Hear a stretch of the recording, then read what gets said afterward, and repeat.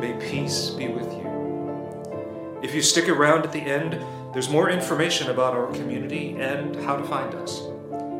And now, here's this week's Centering Scripture, followed by the sermon.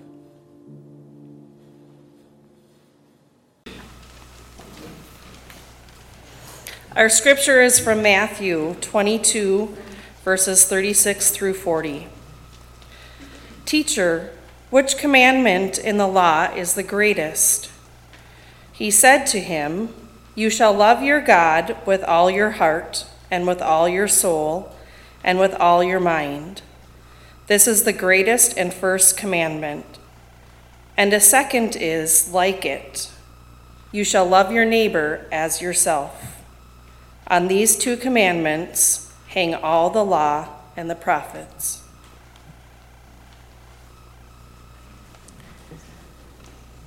I'd like to take a moment to share a brief reflection before we do share in this time of ritual and remembrance, which will be aided and supported by a wonderful musical offering from our choir.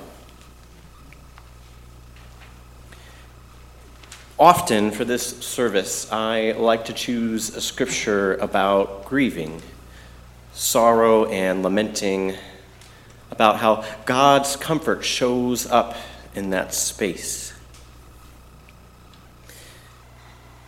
This year I went a slightly different direction, choosing Matthew 22, what we often describe as the great rules of love, the central commandments to which all of religion, Jesus says, boils down to.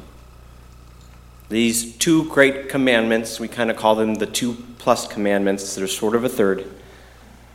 Just to love God, to love your neighbor, to love yourself.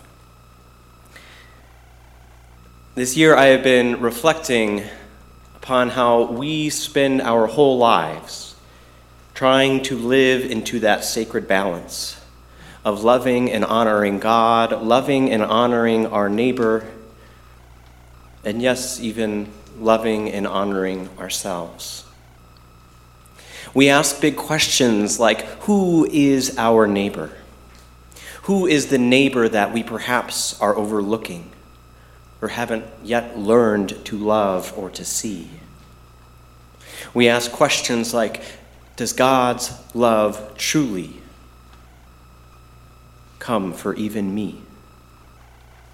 Even in the midst of my own mistakes or failures or doubts. Many of us, we spend our lives wrestling with the act of learning to love ourselves and be graceful with ourselves. These commandments sum up what we do with our days, which in turn sum up what we do with our years and even our lifetimes. And together as a church, they fill up what we do with our time, with our talents, and our treasures. We try to love one another here on this side of life. And it is a messy but beautiful struggle that is worth sharing. Jesus says that everything comes back to this.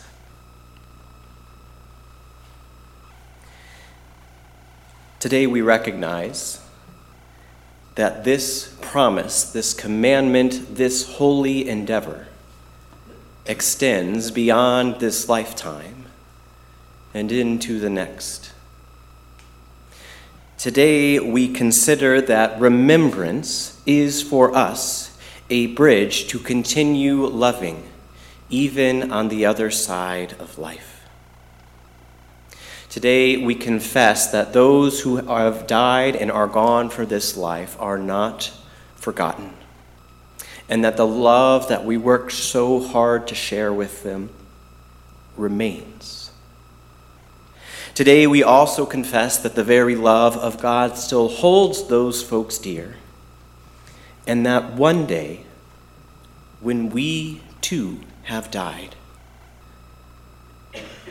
we will each be loved and remembered and celebrated. Now, it is true that this is a day that carries some extra weight, as Nora said earlier. For some, this day comes with the weight of grief that is still near the surface. For others, this day may come with the weight of gratitude. We're trying to find a way to offer a love that is too important to name with mere words or to celebrate with one simple candle. Remembrance does have weight because love itself is a weighty thing.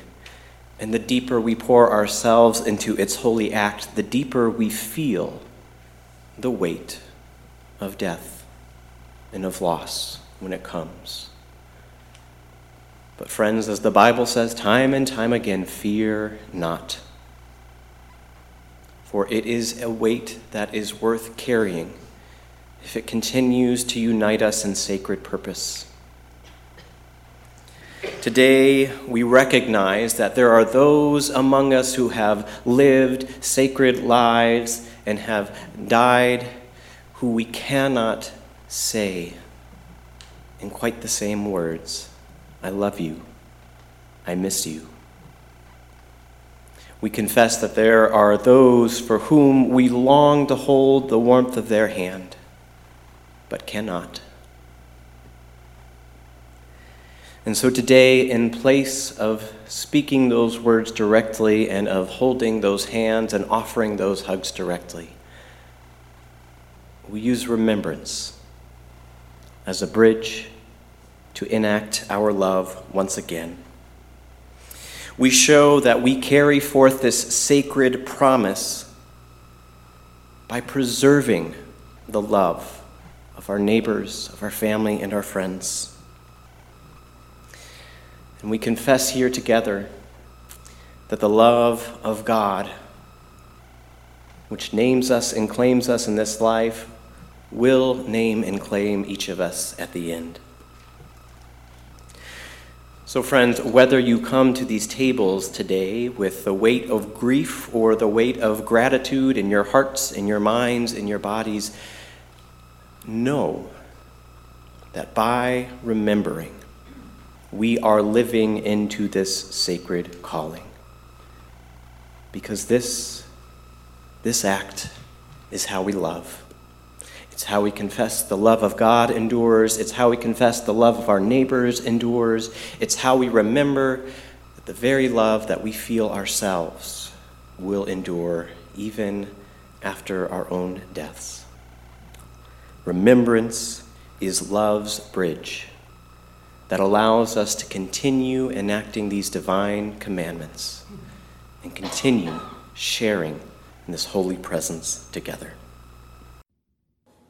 As a church located on Lakota land in Minnetonka, Minnesota, St. Luke is a joyful, inclusive, intergenerational, and compassionate community on a spiritual journey, seeking to do justice, make peace, and to walk humbly with God. We invite you to join us live for virtual worship each Sunday morning on Facebook or YouTube, or by following the worship links on our website, stluke.mn. Thanks for listening. May you go in peace.